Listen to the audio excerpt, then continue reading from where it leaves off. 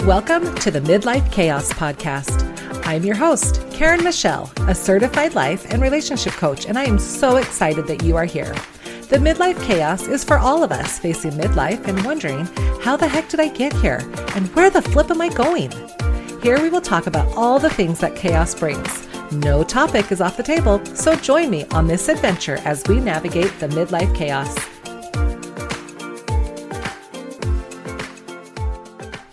Happy XX Day to all my fabulous female friends, and welcome to all others that may be listening in. I'm not sure if it's because I'm feeling some female empowerment or that I've had a slew of kids ask me lately what I'm going to be for Halloween, but I thought today would be the perfect day to give my review of the Barbie movie. I realized that movie came with all sorts of skepticism and negativity. I know that the political parties both tried to make it something that I don't think that it was intended to be. I remember playing with Barbies when I was a kid, and I know that with this super fabulous soundtrack, it was going to be a good time. I went into it without any preconceived ideas of what the movie could be about. I just wanted to enjoy it and have a good time. I was not disappointed. Shocker, because I love all things pink and I'm all about the girl power. But it reminded me of when Eat, Pray, Love came out. Yes, I know the book is always better than the movie, and for that reason, I refused to read the book because I really just wanted to go enjoy the movie. Anyways, I did not see the man-hating that the media would have you believe. I did not see any down with the patriarchy, feminism rocks messaging. I did, however, see that the real world is clearly slanted in one direction. Now, I was not raised thinking that women were somehow less than, that women needed to know their place, or that we were strictly here to appease the men. I was raised by a very strong-headed woman, a little too strong in some ways, but I always knew that I could be whoever or whatever I wanted to be. I never noticed the patriarchy so strong because I wasn't looking for it, and in some ways, I was completely oblivious to it. I even had a conversation with a really close guy friend, and I brought up the patriarchy and what all that meant, and he was like, "Oh, there's no such thing," which told me everything I needed to know, that there is most definitely a thing. He didn't see it either, but as I work with more women who are feeling oppressed or marginalized in one way or another, I can totally see how that is directly related to some level of patriarchy, whether it be in culture, religion, politics, or the workplace, which is why I love this movie so much, because I see that there is space for all. I talk a lot about inclusion, the importance of having good friends, that there is strength in sisterhood. And at my most recent retreat that I attended, we did a couple of activities that I plan on incorporating somehow with either the teens that I work with or at the retreats I host. The first activity was we were put in groups of, I'm thinking 3 or 4, and each of us took a turn. We said one thing that would make us feel safe, one thing that would make us feel loved, and one thing that would make us feel supported. I was so impressed with the things that ladies had come up with. Looking around the room and, of course, eavesdropping a little bit, I was so impressed at what these women shared. Not only were the women willing to be so vulnerable and actually ask for what they needed, but how willing we all were to make sure those things happened.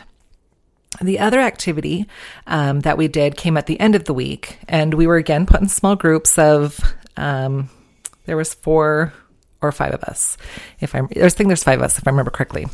And we had a set time to just start listing all of the things that we were grateful for. Then each person in the group listed off compliments to each person. So one person stood in the middle of the circle and just rattled for a minute, rattled everything that they were grateful for. And then they would turn and face each person around them and then listen to a minute of compliments. And I'm not a words of affirmation person, so this was difficult for me, but it was interesting to hear. Now, I've explained previously that this was like a totally intimate, in-depth type of event, and so the things that people noticed about each other were not the, "Oh, you've got really beautiful hair," or "Your eyelashes are on point." I mean, that's nice to hear too, but it was things like, "I appreciated you being vulnerable and sharing your experience of," or that I noticed how you, or I compliment the way you are so willing to So when I think back to the Barbie movie, it reminded me of that scene when President Barbie said, "Everybody turn to the Barbie next to you and tell her how much you love her. Compliment her."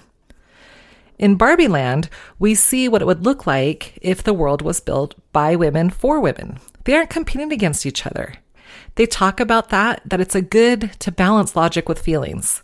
They express pride in their work without apologizing for it. Like when Barbie gets the Nobel Prize, and as she's thanking everyone for the award, she proudly says, "I worked hard. I deserve it."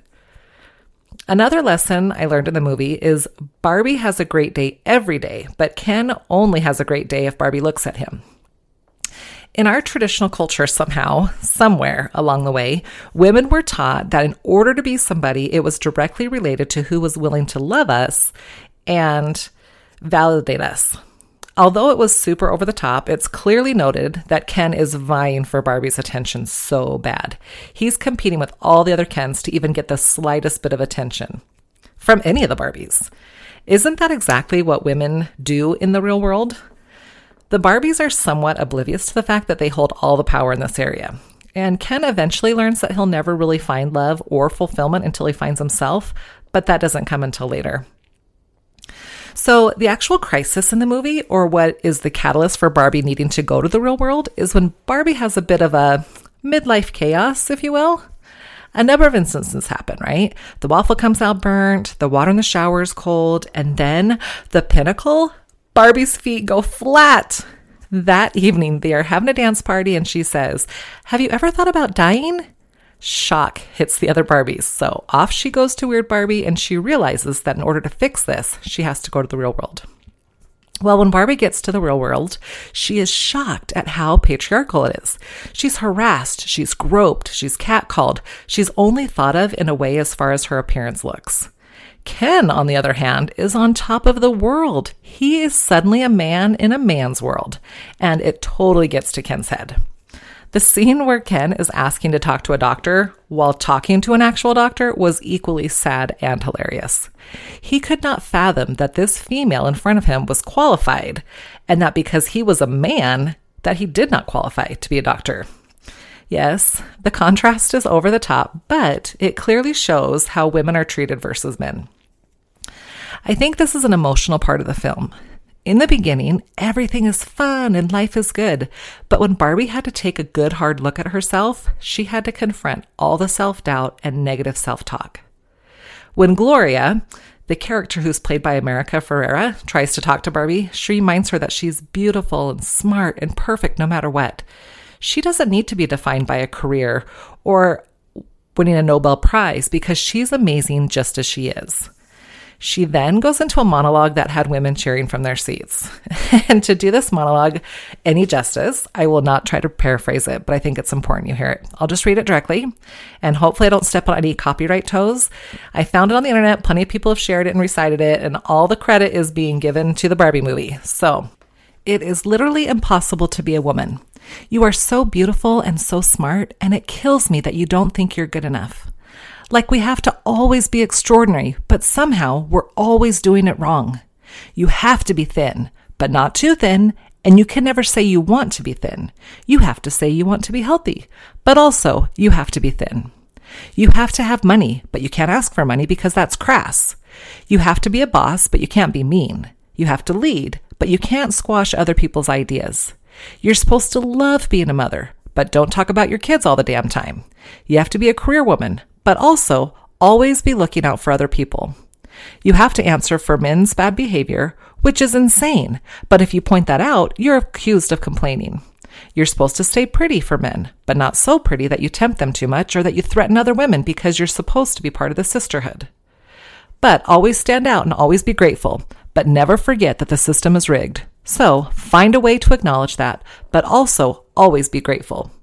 You have to never get old, never be rude, never show off, never be selfish, never fall down, never fail, never show fear, never get out of line. It's too hard, it's too contradictory, and nobody gives you a medal or says thank you. And it turns out, in fact, that not only are you doing everything wrong, but also everything is your fault. I'm just so tired of watching myself and every single other woman tie herself into knots so that people will like us. And if all that is also true for a doll just representing women, then I don't even know. I could have stood and cheered in the theater. That monologue hit all the feels. I don't think there's a woman who does not see herself in that speech. So, Barbie was trying to help Ken see that he was enough as he is. Ken hadn't found his true self because he was always just trying to be Barbie's companion. By the time Barbie is in the real world, she understands that she was feeling similar to Ken. Barbie didn't want to be controlled. She didn't want the pressure of being perfect anymore. She wanted to feel emotion. Barbie runs into Ruth, the creator of Barbie. And Ruth asks her, what does she really want? And Barbie tells her that she wants to be a human. It's imperfection that makes humans so wonderful. In the end, Barbie chooses to stay in the real world. And although it isn't perfect, it's easier to face the world when you know who you are.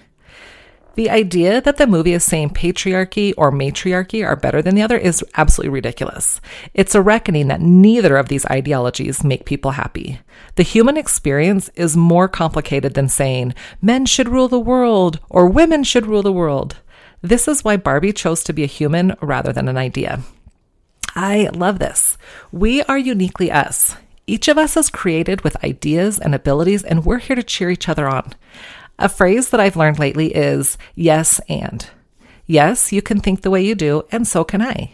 Yes, we can each bring something amazing to the table, and we can both be successful. Yes, men are necessary, and we need, and there is a place for women also. Yes, you are my competitor, and I can still cheer you on. There is a place for all of us. And the imperfections that we bring are where real growth happens. So if you've hesitated going to see this quote unquote woke, man-hating, down with the patriarchy movie, I challenge you, go see it. Go with an open mind. Men, if you think patriarchy is not an issue, go with the thoughts of your wife, your daughters, and maybe try to see it from their perspective. And women, if you're a feminist man-hater and are looking to be validated, maybe go in with the idea that men are necessary. That for the most part, they too are held to a high standard that they don't always feel qualified for. We, neither male or female, will ever feel true validation or self-worth if we're looking for it in a partner or a job title or even in an ideology. We will only find it when we can accept our own greatness, that what we offer is enough, and to get ahead is through love and humanity. So when I say that I'm in my Barbie era, to me that means, well, I am of course here for a good time, but also I hope that I am approaching life with a little bit of curiosity, that I can be more loving and humane. I hope I notice where people are suffering and how can I help. I hope that I can be the friend you need when you just need someone to listen. I hope I am your biggest cheerleader. I hope you feel welcome in my space, not as a competitor, but as an equal, or someone who I can learn and grow from. I hope that I will always have an extra seat at my table where you feel welcome, because going at this crazy life feeling alone and unseen is isolating at best. And of course, like I said, I am here for that good time, and breakout dance parties are always welcome. Thank you for listening to the Midlife Chaos. If you liked what you heard, please leave a review. I sure would appreciate that. And of course, don't forget to subscribe so you never miss a new episode. If you want to see what else we are up to, check out my Instagram at the Midlife Chaos or join our Facebook group, Midlife Chaos VIPs.